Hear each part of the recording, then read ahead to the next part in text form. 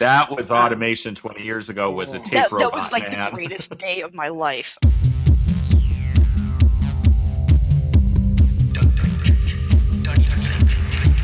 So, hey, welcome to Arrested DevOps, episode 44. Infrastructure is Code. I am your co-host, Matt Stratton, at Matt Stratton on Twitter. And I'm your co-host, Trevor Hess, at Trevor G. Hess on Twitter. Arrested DevOps is brought to you by 10th Magnitude, a cloud services company that figures if you're listening to this podcast, you must be pretty cool. You can find out about joining their cloud services team at arresteddevops.com/10th Magnitude.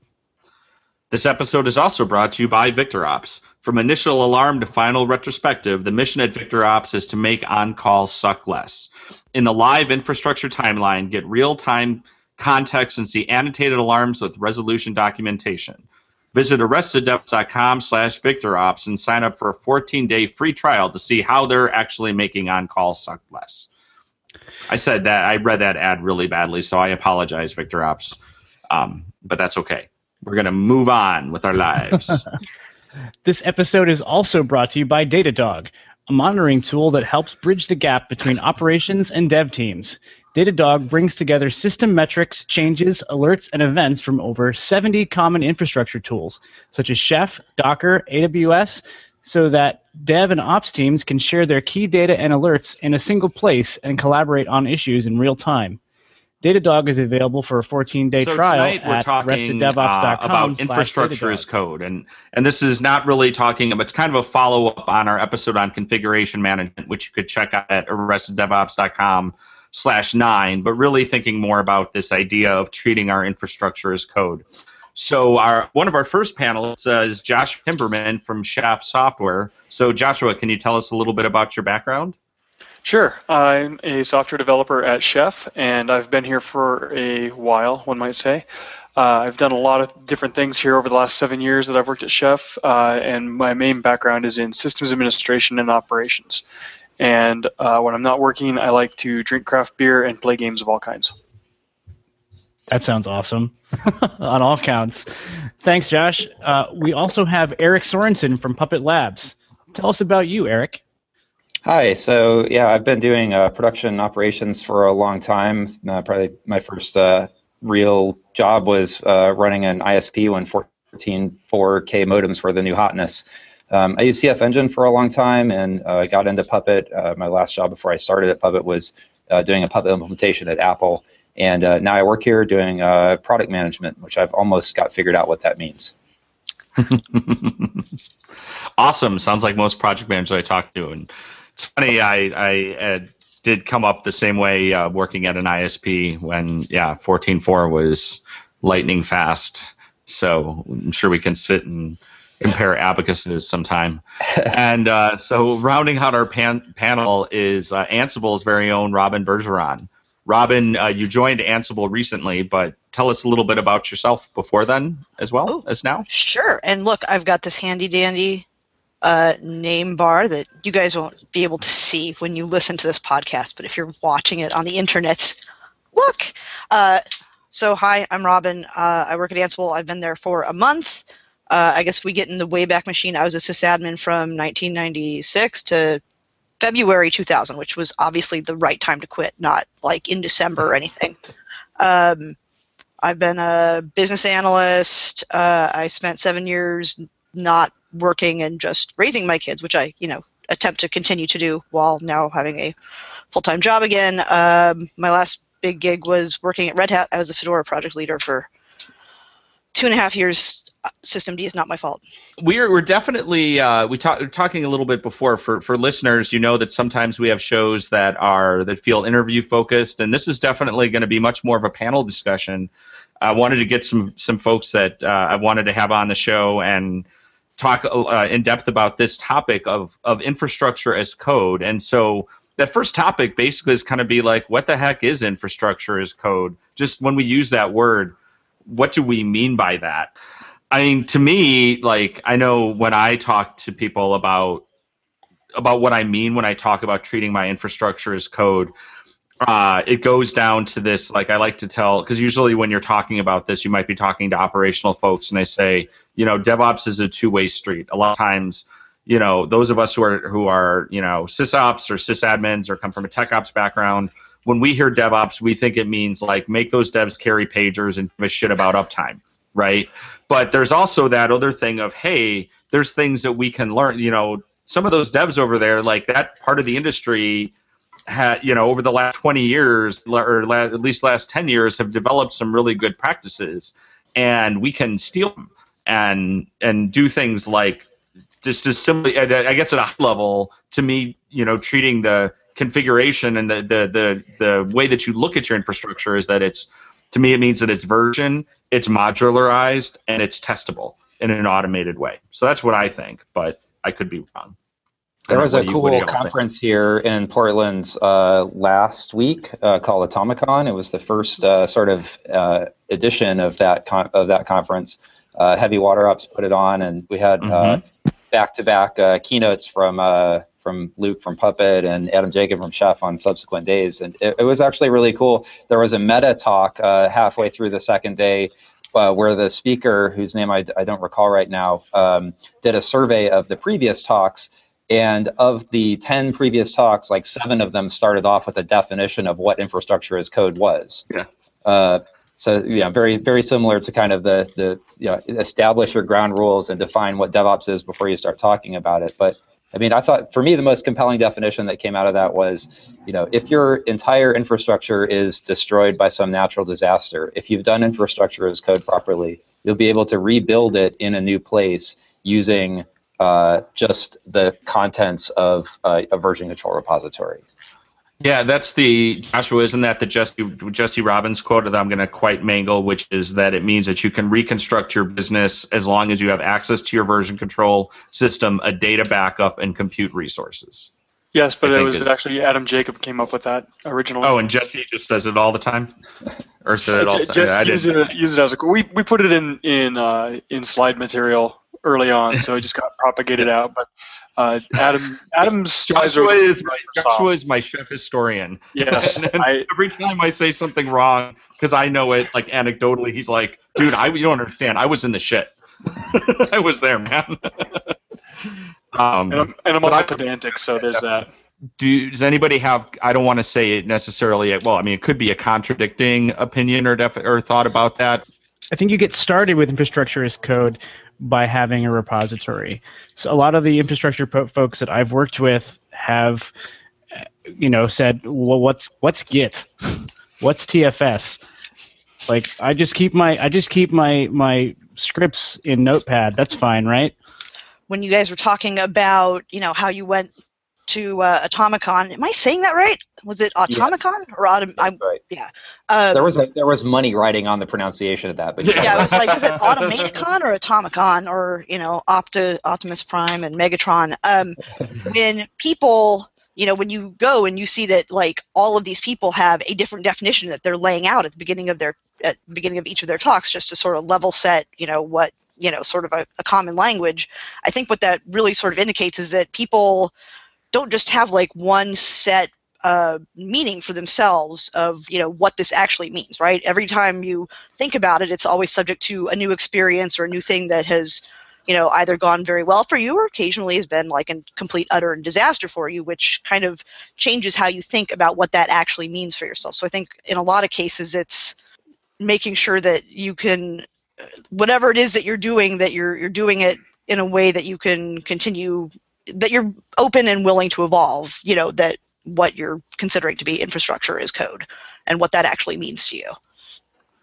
Yeah, I mean, I think that's why some of those definitions we've talked about, they're kind of purposely high level, right? They don't go in as and you can probably swap some of that out. And I think there's even been some stuff with that now that I know it's an Adam quote, but whatever, where I've even seen us move the words around a little bit as things evolve, but the intent is still very similar. So I'm actually interested, not having gone to Atomicon, as to just kind of what are some of the other definitions people had, because I'm just curious, at a conference like that, what were people considering that was different than what we've kind of just talked about? I think there was pretty widespread, agreement that was, fundamentally it meant, using good DevOps practices and pulling software, as you mentioned, pulling software development practices into your infrastructure operations and trying to make things go both ways. There's a, I think there's an interesting. You mentioned 10 years. I think it's actually way further back than that, because like if you think about RCS, that's been around for a really long time, and yet, as Robin pointed out, it can be a novel experience for people to see your infrastructure, your scripts and whatever it is that you use to run your systems, checked in, versioned, having good commit logs and a good audit trail, and being able to go back through it from an archaeological sense and understand why something is the way it is, and at a in your Kickstart configuration or your Chef or Puppet configuration, and be able to divine intent from the current state of things. That can be can be a fairly revolutionary concept for a lot of people. Yeah, I think that's like what Trevor was saying, is a lot of admins, what they know about Git or TFS is, well, there's that one server that my devs use that I have to keep running for them that runs Git on it, I think. Or again, sometimes, you have folks keeping scripts in source control, but they're not necessarily version, but at least it's a place to keep them, which is a start. Kind of when I was talking about, again, I was just sort of throwing the data out there. I was thinking kind of like the dawn of like extreme programming and things like that, not necessarily because it's more those overall practices. And the other thing is, like, I'll talk about something like being 10 years ago and then realize that I'm older than I think I am. And something that seems like it was only 10 years ago was really, like you said, 20 years ago, and then I go and I'm sad.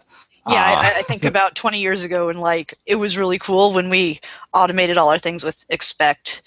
And when we got the big tape robots, so we didn't have to go around with little DLT tapes to the 200 servers, the four of us. But I think the next level up is that, kind of test-driven development, and that was kind of that didn't exist when I started out doing configuration management even. Like the concept of unit testing your CF engine code was pretty revolutionary. And now it's kind of like, and I actually really credit the Chef community for really pushing this forward and being it like if you're not testing, you're doing it wrong, and making the tools and the sort of supported ecosystem around that so that it's easy to do the right thing. It's always so interesting and powerful when I introduce somebody to testing the infrastructure code, because they're like, wait, I can actually like make sure the thing I did actually was the thing I did? That's incredible. One of the things I like about the unit testing aspect of testing the configuration management code is that you're testing the inputs, because I don't know anybody who has the benefit of working in an environment where they only have one single version of one single operating system. It's all different everywhere. You've got, especially if you work in big enterprises, you have everything, and it all has to work together. And if you're using Puppet or Chef, or I'm sure Ansible has cross-platform like logic in some way, you have to do conditional branching and find out, if I'm on SmartOS, then I have to do these weird things because SmartOS is different than Linux, and both of those are completely different than Windows. And well, we just might as well just toss everything that we're doing with that, because it's just not going to like map the same way. So being able to test that kind of stuff in a unit testing framework has been super valuable, because we can catch regressions, like somebody messes up the support for our most popular platform, right? Whatever that may be. I think the thing is, like, the idea of testing things is not foreign to sysadmins, but the idea of being able to automate the testing of them. So we're used to saying something like, well, I'm going to try my script and see what it does, and I'll do exploratory testing and things like that. That was my life. Yeah. This was another great Automaton quote, that everybody has a test environment. Some people are fortunate to have that environment be different from the one that runs your production. Different customers. My test environment and the way my tests are confirmed is via Twitter. When everything goes down, bye-bye. So I was thinking about that too. Like there was a conversation on Reddit. I wanted to bring this up, and there were some good follow-ups on that, but I'd like to, I think, surface this a little bit more. And again, we keep talking about, it goes back to this idea of test-driven development for infra code. And I think sometimes that can be kind of hard, because you're not necessarily, there's so much dependency that happens. It's not like, as easy as it, and not them saying that is easy. I don't write real dev code, but presumably if I'm sitting and writing a module or a class, I can put a breakpoint in and say it only needs to go this far to see if the test is green. Versus there's so much stuff that could go down the path in my config code. So I like to write my tests, but I have to write some code to get them around. But one thing that I always thought was really interesting when I was helping people learn this is a lot of I don't have time to write those tests, I don't have time to write the tests. As I say, the thing that you don't realize is that after you've written the tests, writing your code your infra code actually got really easy because you did a lot of the big thinking in writing the test. You're implementing that thing you wanted to do. So in some ways it's kind of test driven, but maybe not necessarily in the mechanism of red-green refactor test driven. What are your thoughts on that? Well, if I could go, I think the critique that you're talking about, if it's the one that you put in the show notes there. Yeah, I didn't get to actually reading it out loud yet. If you would like to, you can. The comment is, if I can, I'm not going to read a Reddit poster's thing word for word. It's just dangerous. But we'll put a link to it in the show notes. But the point of it is, I would sum it up as just doing unit tests for your configuration code is not sufficient, which I totally agree with. That's totally true. It's good, but it's necessary, but it's not sufficient to get good coverage. But I think that the world has kind of evolved since the post came out, and sort of the state of the art has advanced to actually doing integration style tests with infrastructure code. And I think this is a fairly new development. There's a lot of stuff that's still in flux, certainly in the public community. There are some, we have like RSpec server, we have server spec, we have a few different tools that people are using. But the upshot is that once you have a framework which allows you to spin up a set of machines that are systems under test and to provide assertions about the way those machines interact with one another using the infra code, then you've gotten a lot further down the road. And that's something that you're doing more than just like you said, like Trevor said, testing that what you said you did was actually what you said. You're actually testing the interaction of those systems.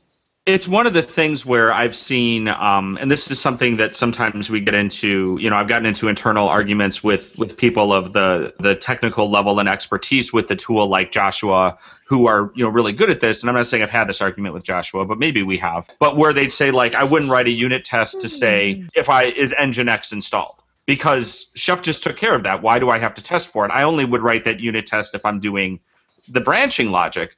And my argument is, for people who are new to Puppet or Chef or whatever is the technology that you're using, to have them write that test. It's useful, but it's also useful down the road for regression. Because sure enough, you're like, yeah, well, I know, but maybe someone later is working on your module or your playbook or something, and they do something that actually would make that not happen anymore. But they don't know that that's a thing that matters, so it still has to pass your testing. That's that thing. And then it's also the way that, I've kind of heard it described as you think about the signal in, signal processing, signal out stages of testing. So signal in is like when we talk about unit testing, which is, did I write a properly formed piece of code? Is my code, and so that might include things like, but also unit testing. Like if I tell Puppet to do this, would it actually do that? Yeah, cool. Signal processing is does Puppet actually work? Does Ansible actually work? And the good thing is, unless you work for one of those companies, you don't have to care about that. We're doing that for you. But then the signal out is the things like the acceptance testing, like so if I did install and configure Nginx in a website, there should be something listening on port 80. And as was described by, my colleague Chip, it's is what I said what I meant? Kind of testing. And then you can take it even further to, Eric, to your point of saying you can test actual full infrastructures as well. But even if you don't have to do something that complicated, it's about, because what you said may not have been what you meant or what you needed. So I think you bring up another interesting point, Matt, which corresponds to something else you just said. When you're mentioning not necessarily knowing what it is you're trying to test, and that's why it can be challenging to do blue-green, going through with somebody who's just getting started and teaching them how to test that Nginx is installed or that the service is running, that helps them learn the patterns so that they can identify solving a more complex test in the future. Oh, for sure. You don't want to make your first time you write and a chef spec test something that's crazy branching, because then when it doesn't pass, you don't know why. Like, is it because you wrote bad spec tests? Is it because you did whatever? Or just like do just a simple file matcher so that you know how to do that so you can move on.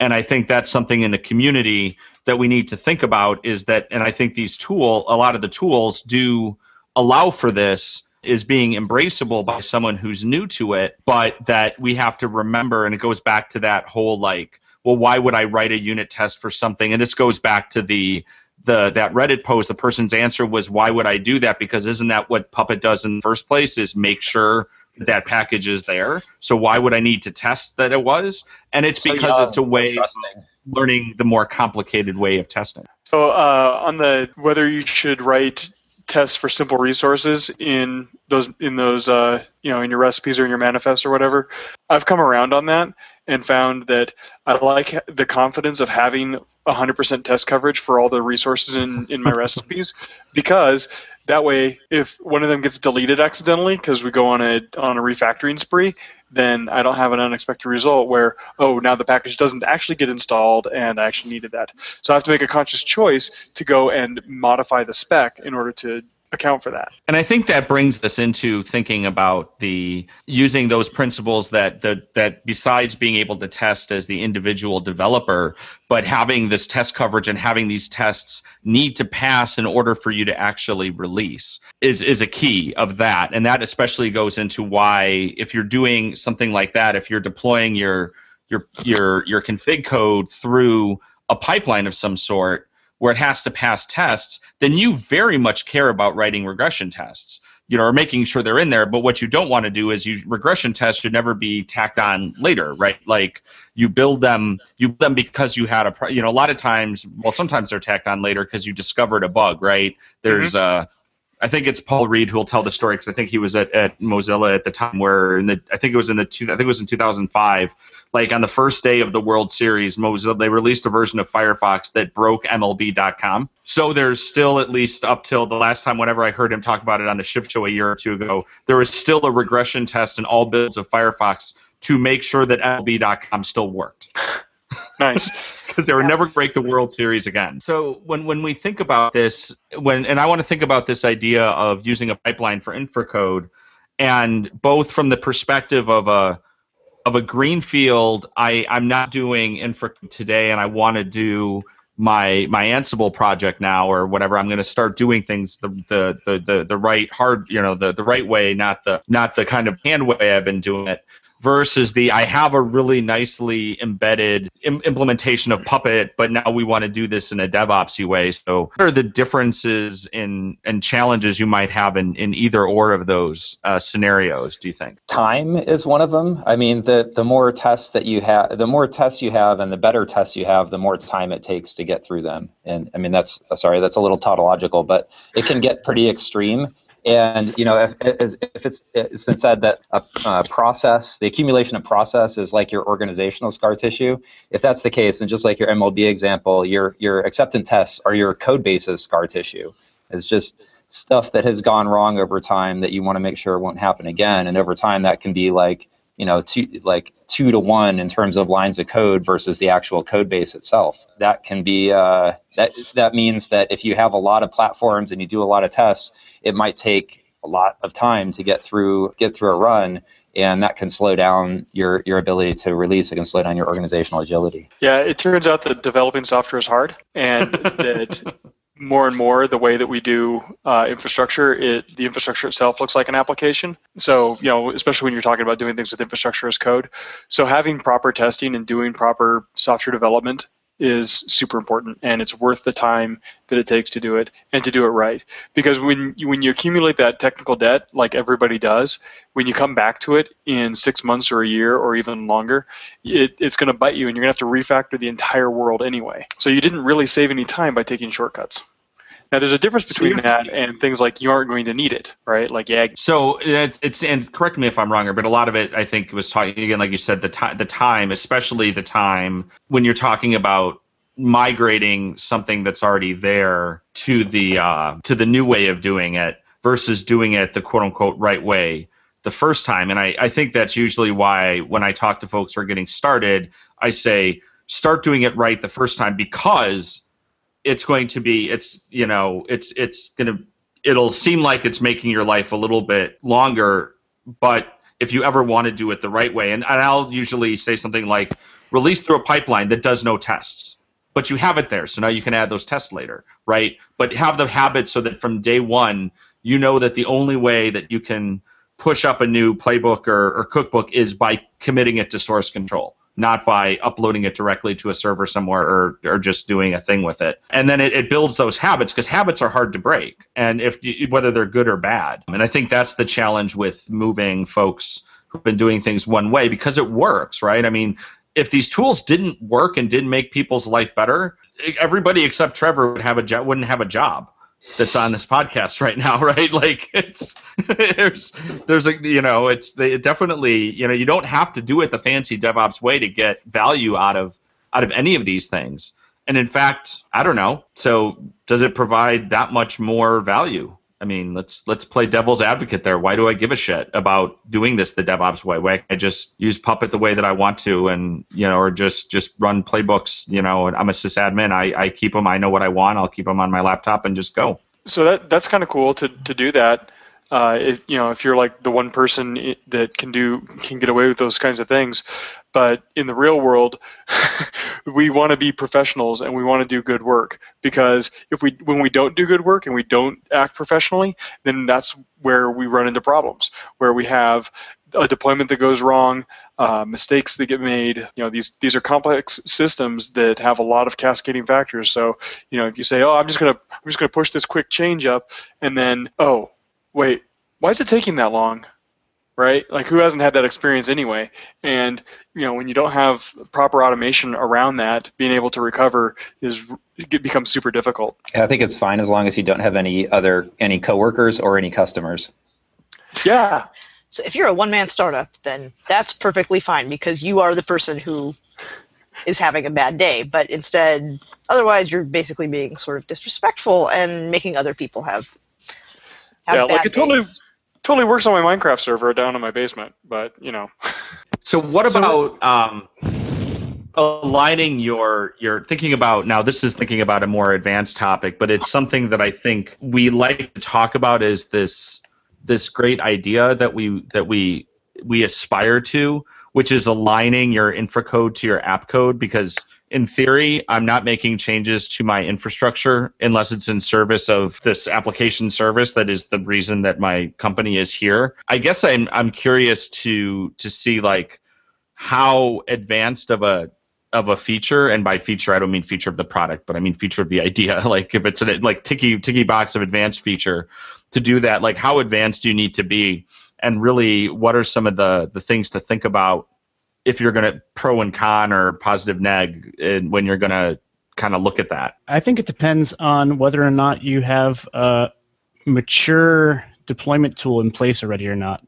And it also depends on whether or not you have a level of complexity that would make it so that you would need to create your own tools in the infrastructure automation tools to deploy your code. Because oftentimes you're really just putting files on a system and making sure that services are started, which is just more system configuration. And if you can use the tools you have for infrastructure code to version everything and use your packages the way you would, I'm starting to find that it's easier to scale letting the infrastructure tool deploy the code. Like I've been bashing my head against Octopus for the past 2 weeks to get it to work with arbitrary environments, while not giving arbitrary environments access to production. And it's just been a pain in the neck.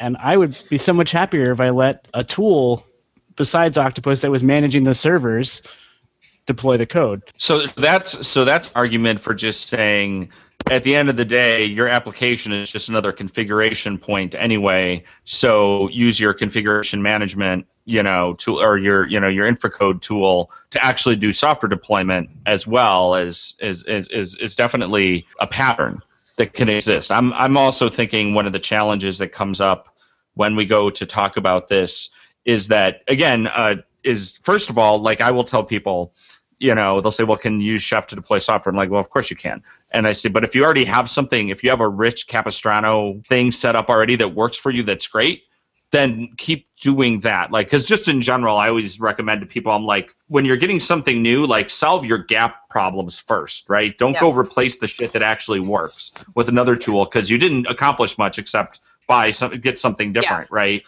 Fill your gap. But I think it requires a super high level of DevOps, if DevOps is a thing that can be measured, to be able to do this, because your whoever's writing the infra code and managing it, so to speak, or is authoring it, needs to be now very tightly coupled from a pipeline perspective to the app code. If you want to really be able to align them together, you can't have the infrastructure team using Git and Jenkins and the application team using TeamCity and Mercurial, because those pipeline it's almost like a common pipeline or parallel pipelines. I don't know. Am I making sense? I think that helps. I was just going to say, you use the D word, DevOps, and I think sort of the substitution there might just be like you have to have a high degree of sort of trust and transparency. And I think this is where Trevor was going to go, is I think for those things to be even remotely effective or possible, like there's got to be a base level of simplicity, right? Like if one group is like, we insist on using this tool, and it's a tool that other people are just like, dude, I do not have like a month to even learn that.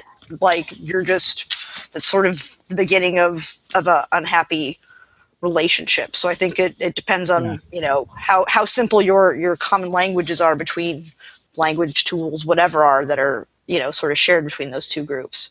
I mean, for that to be like a surmountable problem rather than a maybe someday when we all know how to use each other's things. Right, and that's kind of where I was going. Was you don't have to immediately stop and say, okay, let's all converge on two tools. Let's use Git and let's use Travis CI, and everybody will be happy. You can, if you're if using Matt's example, if the devs are using Mercurial, they can package up the software and give it to the infrastructure team initially, but that's just another wall that you need to take down.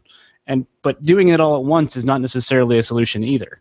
I think the key is, and Matt touched on this, definitely baby steps. Like you can't just burn everything down and don't fix what isn't broken, and take steps here and there, because otherwise you start, if you have like 25, we tried this and we failed. We tried this and we failed. People get very sort of demoralized about things like that. Small successes, one by one, like not only make people feel good, but it's like you're getting like 5 minutes here and 10 minutes there. Next thing you know, you're like, woo, I've got like a whole week to, I'm not patching fires anymore. I actually have time to like move us forward and do amazing things. Yeah, you're chipping away. It's continuous improvement for sure. Yay. And I tell people all the time, and my coworkers are, I'm sure, tired of hearing it's one of the Matt Stratton and solution architect tropes, which is the crawl, walk, run, right? Don't have the first thing that you want to do with Chef be go manage like your big storage array. Manage it, like learn how to install Apache first. Like do something that, don't pick the most complicated thing to be your very first thing. For often good reasons, that's why people want to do that, because they're like, well, that's a thing we haven't had a good answer for, so we better do something with that. But you have to crawl before you walk. And like Robin said, you get small successes, and they work for you from a time perspective, because you can do little things, which then give you more resources to do more things. But it can also be very much, when we think about making any kind of a transformation in an organization, evangelizing even in spite of yourself, right? Like, yeah, it's just proof of it. It's when I think about organizations I've been part of or seen who go through agile transformations, you don't do the whole thing. You have a pilot project and you stack the deck on that project, right? You pick something about this part of the company that has value but is not going to be some super legacy thing, and you're going to staff that with the people that are the most open to change and everything, so it's going to be really successful. And then everyone's going to say, wait, I want to do things the way those fellas over there are doing it, because they're being super successful. And then the same thing, if you start aligning to these small successes, and then people say, wait a minute, we're not having this particular outage we used to have all the time, or now when we build servers, this one thing is a little better. It's like now we can make some more things better. Trevor in the chat just said it's trickle-down DevOps. So I don't know why he didn't say it out loud, because that was worth it. I don't know. I thought it might have been a bad connotation.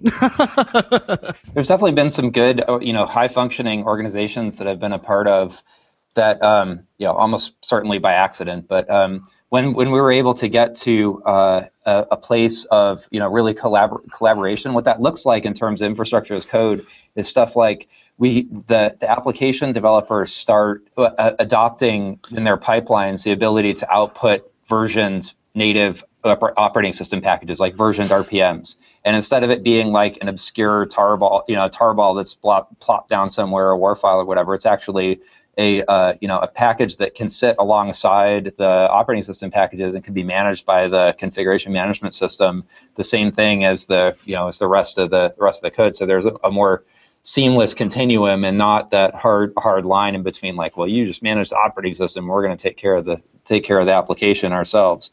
In that sense, that really goes back to that idea of the shared responsibility and the blending of sysadmin practices like building RPMs and spec files and that sort of stuff into development practices of, like, here's the ultimate. The end state of our CI pipeline is something that's actually consumable by the team that's going to be responsible for pushing that out onto the machines. Yeah, it's like adjusting those inputs, and I think that goes back to thinking about what Robin was talking about, the having the transparency and the trust is. And this, by the way, for anyone who's listening, is when we talk about empathy in DevOps, that's what we're talking about, right? Is that as a developer, I understand and empathize that it would make my ops person's life easier if I gave them an RPM versus something obscure. It's not, there's more to it, but that's like what that means. And the reason I'm kind of ranting about it is, like, there were a lot of talks about empathy at DevOps Days over the course of last year, and this was used by quite a few people to talk about why the DevOps community was just like about feelings and hug ops and not like doing real work. But that's what we mean. And I think getting to that place helps you really accelerate your velocity, because it's one fewer step, and you're able to now focus more on doing smarter things, right? Like, hopefully the challenge of most sysadmins is that they have to be very technically advanced, and you have them do very mundane things. And it's that great quote in the Jez Humble, Dave Farley book in Continuous Delivery, which says, having a very skilled person do mundane topics is the surest way of ensuring error short of sleep deprivation or inebriation. So the more that we can, not only does it like free up people's time so their work life is better, which just as a company we should aspire to, we actually want to get our money's worth, right? Your ops people are, and your devs too, but you probably have a lot of people that are doing things that they have the ability of providing even greater value to your organization. They'd be happier, sure, and sure. I would be happier knowing they're happier. Imagine a world where Jordan Sissel never had to write FPM. Yeah. I'm glad that at least I live in the world where he did write it. Yeah. It'd be better if it never had to be written. It would be worse to live in the world where he never wrote it. Yes, but I totally agree. But that's a response to, I guess my point is, that's a response to that kind of low trust environment where things come out of, that we don't feel like we don't have control over, or the ability to influence what's delivered from on high to us. And so we have to write these tools, which is FPM on its own is totally awesome. It saved my life on more than one occasion, but it saved my life in an environment that was a low trust environment where I couldn't go to the team that was delivering me that code and be like, hey, this thing would really be a lot better if I had the ability to install it in a repeatable way. Yeah. Right. And I think it's something. Go ahead. I think it's interesting that Matt, you brought up the comment about we talk about this stuff at DevOps Days. I think a lot of it is those of us who are from companies who are also open source projects, right? So we see this on both sides of the coin, where you have to have trust and transparency about what people are sort of developing and contributing in a community. And then we see those patterns sort of repeat with, our customers or even in our own companies, because we're all sort of, doing these things on our own again. So it's like we realize doubly how important these sort of cultural things are and how important they are to making things happen, like in our communities and in our workplaces. And I think maybe we get so doubly exposed that we do talk about it a lot, but I think it's also because it's important and matters a lot. Because without it, it's and no transparency. With the empathy and the DevOps days, we have to be careful to remember that we claim we understand empathy, but then we don't acknowledge the whole picture. Like, I know one of the things we talk about a lot is remembering that as part of this whole movement in empathy, that we also remember about our sales folks and our marketing folks, and including them in the picture. And I know I actually had a conversation with part of the marketing team at 10th today about they were really upset about a comment that was made at a DevOps event they were at recently, where where somebody had tweeted, why are the companies here? They don't get it. Why are they here? This isn't about, this is about empathy and culture. Why are the companies and their salespeople here?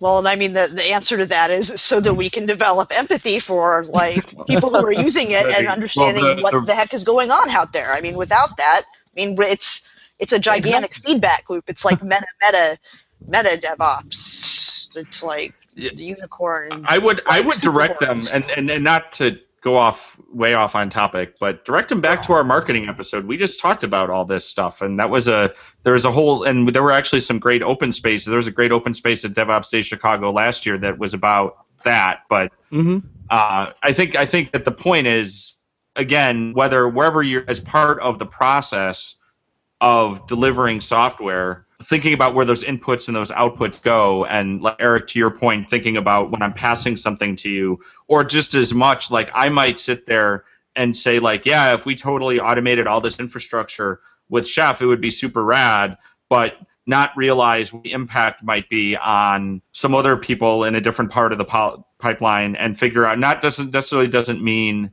don't do it, but it's don't go and steamroll it and make it this thing. It talks about any type of transfer. Again, the bigger you can make the tent, and realize that these things are not really, when we're talking about our infrastructure as code versus just straight up config management, which I think are two different things. One kind of encompasses the other. But if we're doing this, first of all, if we're smart people, we're going to absolutely involve people more than ops. If for no reason, then we probably don't know crap about the right way to use some of these tools like Jenkins and Git and stuff like that. Maybe we do, maybe we don't.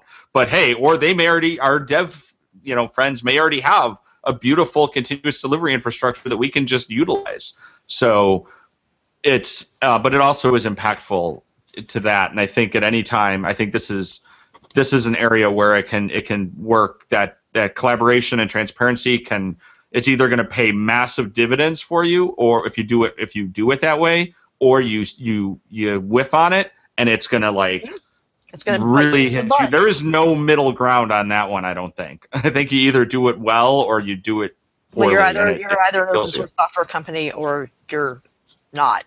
You can't just be like, here's some code, but we're not willing to listen, because that's just not an effective, and it's the same thing in the workplace. Like, yeah, we're all about the DevOps, but we're not actually going to talk to you.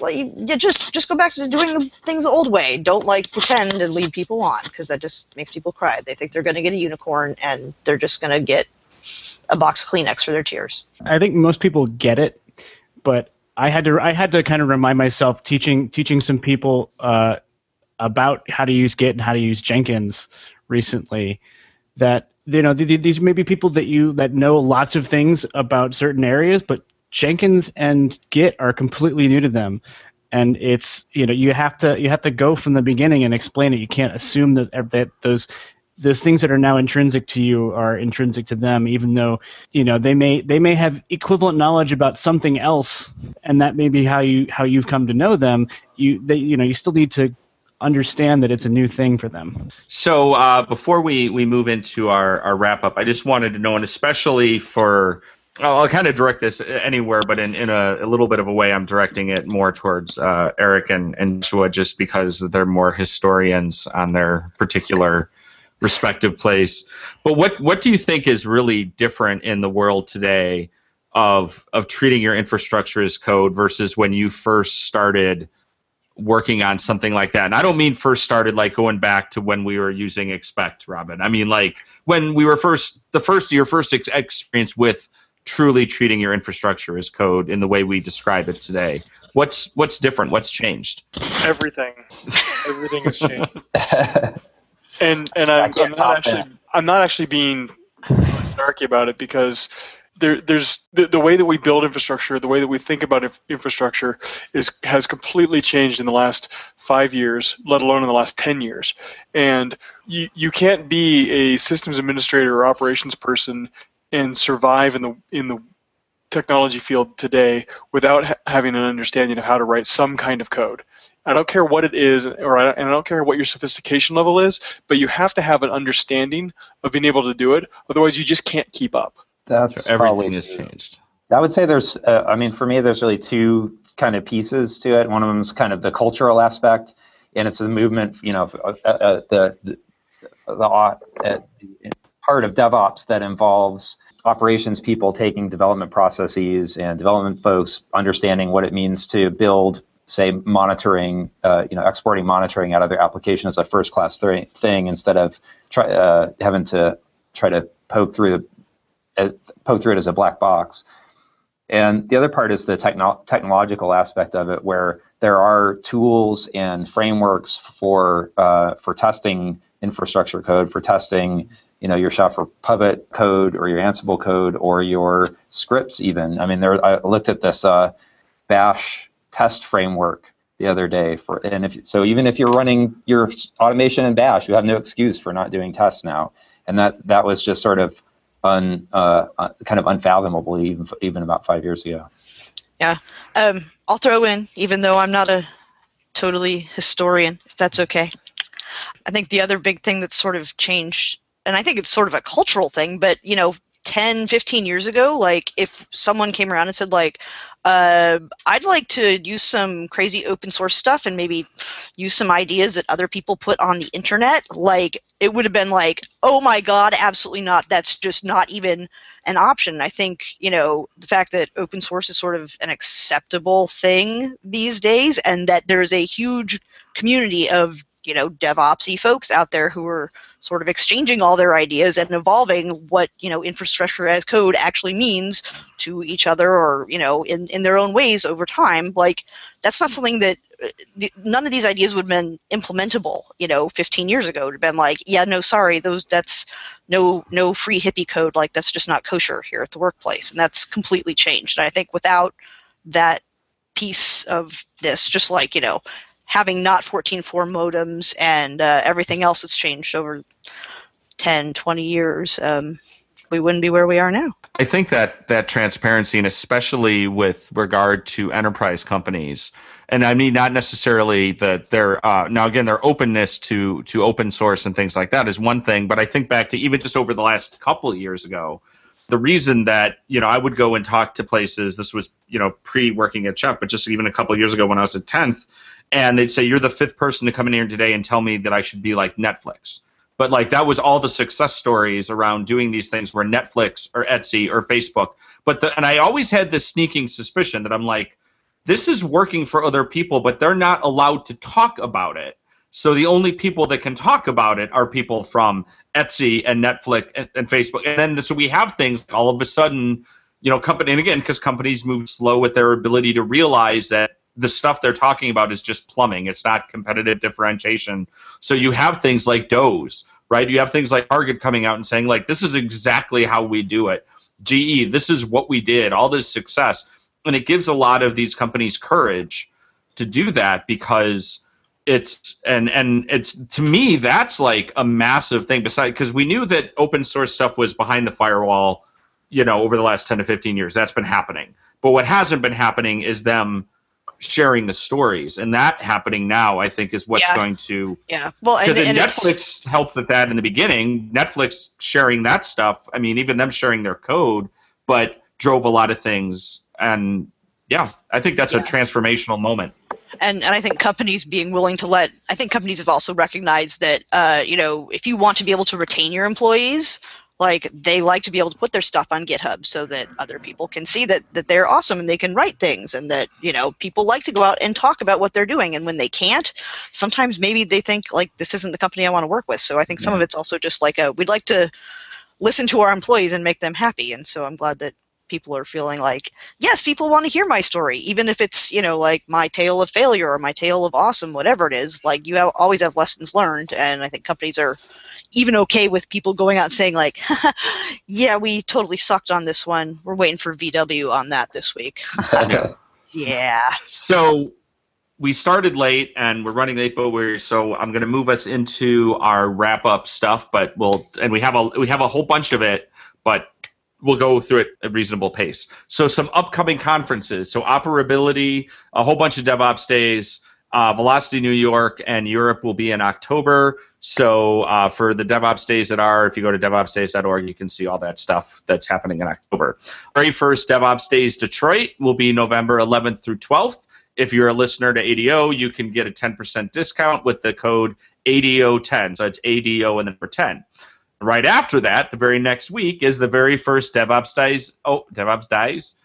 DevOps Days Ohio, which is in Columbus, and that's November 18th and 19th. And you can save 10% there with the discount code ARRESTED. Yes, I tried to ask them to both use the same code. Don't get me started. The Chef Community Summit, if you use the code ARRESTEDDevOps, you can get 20% off your registration. The Seattle version of the summit will be October 14th and 15th, and the London version is November 3rd and 4th. Go to chef.io/summit. PuppetConf is going to be October 5th through the 9th in Portland. It's not too late to register. Eric, do you know where people go to do that? Or just search for PuppetConf and they'll find it? PuppetConf.com, unsurprisingly. There you go. It's that easy. PuppetConf.com. And Ansible Fest is November 19th in San Francisco. Go ahead and register away. Robin, where do they just go? At Ansible.com/AnsibleFest. There you go. It's that easy. The config management camp in Ghent is going to be in February, but the CFP should be coming soon. So if you follow at CFG MGMT Camp on Twitter, you'll find out what's going on with that. Coming up, I am traveling a whole bunch. I'm leaving. I'm going to spend a few days on vacation in Palm Springs, and where it's going to be like in the hundreds while it's like nice and balmy and 75 here in Chicago. But next, I'm going to be in Phoenix for a chef event on Tuesday and Wednesday. And this time, maybe I'll see Robin and we'll recognize each other. Yes, unlike last time, that was... Robin and I were at karaoke together with a group of people and introduced ourselves to each other only by first name, and we hadn't met in person before, just on Twitter. And then I realized later in the night that I was like, oh my God, that was Robin. And I sent her this either a DM or a tweet, and I was like, oh my God, I'm such an asshole. And she's like, I didn't know it was you either. Yeah. Well, I think the worst part was that I felt really bad for Mr. Ducey, who was like, this is Robin and she works at Elastic. I was like, we should about that. Yeah, about that. I just got a new job. Where are you working? Yeah. Oh well. You're at the sales off event stuff, and you work for us. It's okay. We're all friends. Hug ops all around. It was drinking time. Exactly. I'm going to be at Austin. I'm going to Austin City Limits, and I will be at the Chef Community Summit as well. So, Trevor? I will also be at the Chef Community Summit, but before that, I will be in Norwalk, Connecticut, the 5th through the 9th of October. You have a lot of listeners in Norwalk. It's actually just outside of New York City, so we might have some Norwalk represent. If you are from Norwalk and you listen to Arrested DevOps, send us a tweet and tell us. And hang out with me. You can do that too. Oh. If I release this show before, I don't know if this is going to get released before you're there. That's so besides hanging out, maybe when I'm in Phoenix, Robin, what do you got going on? So I'm going to OpenStack Summit in Tokyo at the end of October. So I it's one of those I'm leaving on Halloween. I'm flying for 27 hours, and I'm still getting home in time to take my kids trick-or-treating, which is awesome. if they want to go trick-or-treating this year instead of playing Diablo 3. And God only knows what else in the interim, and then I'll be at Ansel Fest, obviously, and all the other things. But yeah, this is sort of like a lay low month. Yeah, we're just thinking like the next couple weeks. Yeah, AWS. I might go to reInvent. I don't really know yet. Haven't decided. Eric, I assume you'll be at PuppetCon for sure. I will be at PuppetCon. PuppetCon. Cool? Yeah. Any cool events in the next couple weeks? For any listeners who are also runners, we're doing a 5K the Thursday of PuppetCon. So if you're attending and want to run, check it out on the schedule page and hit me up if you want to volunteer to help people guide around the waterfront. It's going to be a good time. We had 50 people do this last year. It was fun. Oh, Running. sweet. Yeah. I hear that's a thing. So it is a thing, this yogging. Let's go into our checkouts in retro. We'll start with you, Joshua. So just checkouts, I mean. I don't know why it says retro. Maybe we're doing retro checkouts. Maybe I should pick some music from the 80s or something. First checkout is Chef Policy Files. This is a new feature that we've been releasing various parts of over the last few months. I'm doing a webinar next week, which is probably going to be last week by the time the episode is published. So September 30th, there's a webinar, and there's a link in the show notes. So you should be able to get access to the recording of that for that. And then Chef DK, which should probably be out by the time you hear this if you're listening to it on iTunes or whatever. And that's got some new features and fun things for policy file usage. And then my last checkout is to check out Fat Scotch Ale by Silver City Brewing. And if you ever go to Seattle, you can get it at the SeaTac Airport in the Seattle Tap Room. It was delicious. Okay. Awesome. So I've got a mission then for Summit. Yeah. My first checkout is this podcast or this that I've been listening to pretty obsessively lately. It's a dark techno drum and bass kind of thing that's called Gray Area from the UK. You can find it on SoundCloud.com/Samurai Music Group, all one word. Pretty awesome. And I've actually, tech-wise, I've been working with Ansible a lot lately, which might sound kind of amusing, but it's pretty awesome. And I'm particularly interested in talking to people who are using Ansible in conjunction with Puppet and Chef. So just at me on Twitter. I'm at Ahpook, AHPOOK on Twitter if you want to hit me up if you're interested in talking more about your use case and what you're doing with that. Robin. So first I'll say, Eric, I know lots of those people, so I will be happy to funnel them towards you. Awesome. Let's see, my checkouts. I was sort of curious what this part was, and now I know because I listen to everybody else. So I guess my first checkout would be Ansible 2.0 is coming out soonishly. But if you want to go, look at the Devel branch and try things out, that would be awesome. Related to my past life, Fedora 23 beta is coming out, and as I always recommend, try these things out because they are the future of Red Hat Enterprise Linux. So if you would like to complain about something that might affect you in the future, the time to look at it is now. So go get it. It's like Fedora or getfedora.org, I think. I don't know. They've changed all this. We'll put a link in the show notes. Yeah, we'll put a link in the show notes, and I'll pretend like I'm a conscientious former Fedora project leader here sitting on my MAC. And then finally, I guess I'll pimp out Splatoon for my daughter because she thinks it's the greatest Wii game ever in the history of mankind. Cool. All right, Trevor, take us home. Well, all right. Give mine. Almost. Take us home to you. To the dungeon. The penultimate checkout is Trevor. It's been that kind of podcast. I just picked up a new board game called Welcome to the Dungeon. It's a super quick game. You can play it at lunch. It's lots of fun. It's like a little dungeon crawler. Everybody agrees on a hero for the dungeon, and then everybody kind of bets with monsters, and then eventually everybody kind of folds, and the last person in who didn't fold has to fight the dungeon. And if they win, they win. If they don't win, they lose some health. It's really interesting, and it's really kind of stab your buddy kind of fun. It's good stuff. Secondly, I've been playing Rocket League a little bit lately, and that's been a good time as well. Matt? Okay, cool. So my favorite little game to be playing on my phone lately has been Pac-Man 256. It came out a little while ago. It's a new version of Pac-Man that has different upgrades and weird stuff. It's super fun and addicting, and is very much perfect for the I'm just sitting here in the lobby waiting for someone for 5 minutes. As listeners know, I do love some audiobooks. So the 2 audiobooks I listened to recently one was The Martian, which by the time you're listening to this will be a movie in theaters starring Matt Damon. I think it's coming out on October 2nd. I was going through old episodes of ADO recently and realized that Bill Joy on our Culture episode, his checkout was the same book but not in audiobook form. And I also just finished Felicia Day's audiobook, which is called You're Never Weird on the Internet, almost.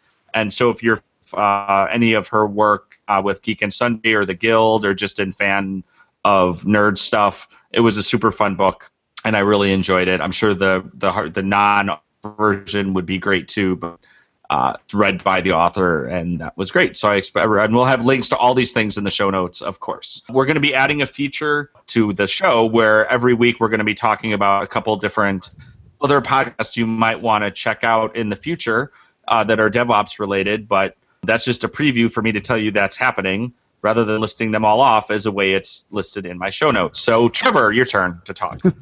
Thanks again to our sponsors. Be sure to visit them at arresteddevops.com/10th magnitude/VictorOps and /Datadog. Thanks so much to Eric, Josh, and Robin for joining us. This is where if you guys would like to say any kind of things along those lines, there's an opportunity to say so.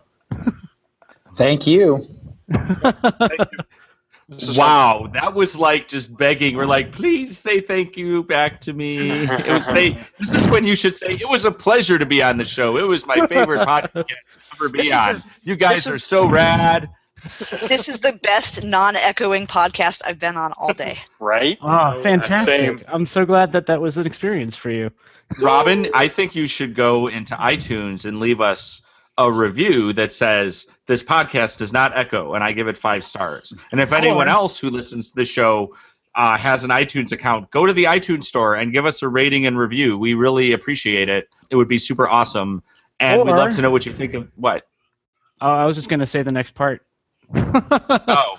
Or you could, we'd love to hear what you have to say about the episode. You could leave us a comment at arresteddevops.com/44. So you can follow us on Twitter at ArrestedDevOps. We are always happy to get your idea, input, or feedback in general at shows@arresteddevops.com. Let us know any ideas you have for future episodes. I'm Matt at Matt Stratton. I'm Trevor at Trevor G. Hess. We're Arrested DevOps, and remember, there's always DevOps in the banana stand.